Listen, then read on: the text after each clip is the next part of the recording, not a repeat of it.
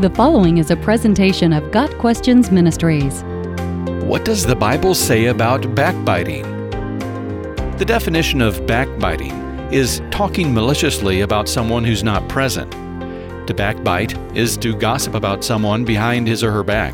Secret slander is the essence of backbiting, and it is strongly condemned in the Bible.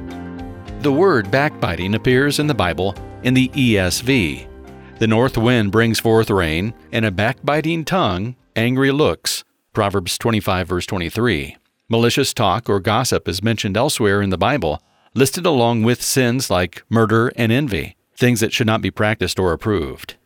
Proverbs 25:23, the verse that specifically uses the word backbiting, paints a vivid picture of how people respond to a gossip. Just as a cold north wind brings rain, so a tongue given to backbiting will bring angry looks from the victims of the gossip.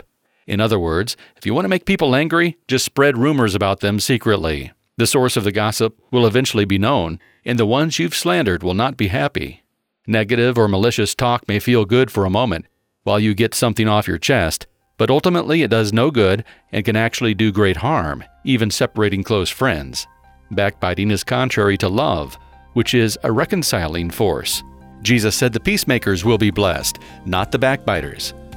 God's children are to make every effort to do what leads to peace and to mutual edification, Romans 14, verse 19. And peacemakers who sow in peace reap a harvest of righteousness, James 3, verse 18. There's no place in the Christian life for backbiting.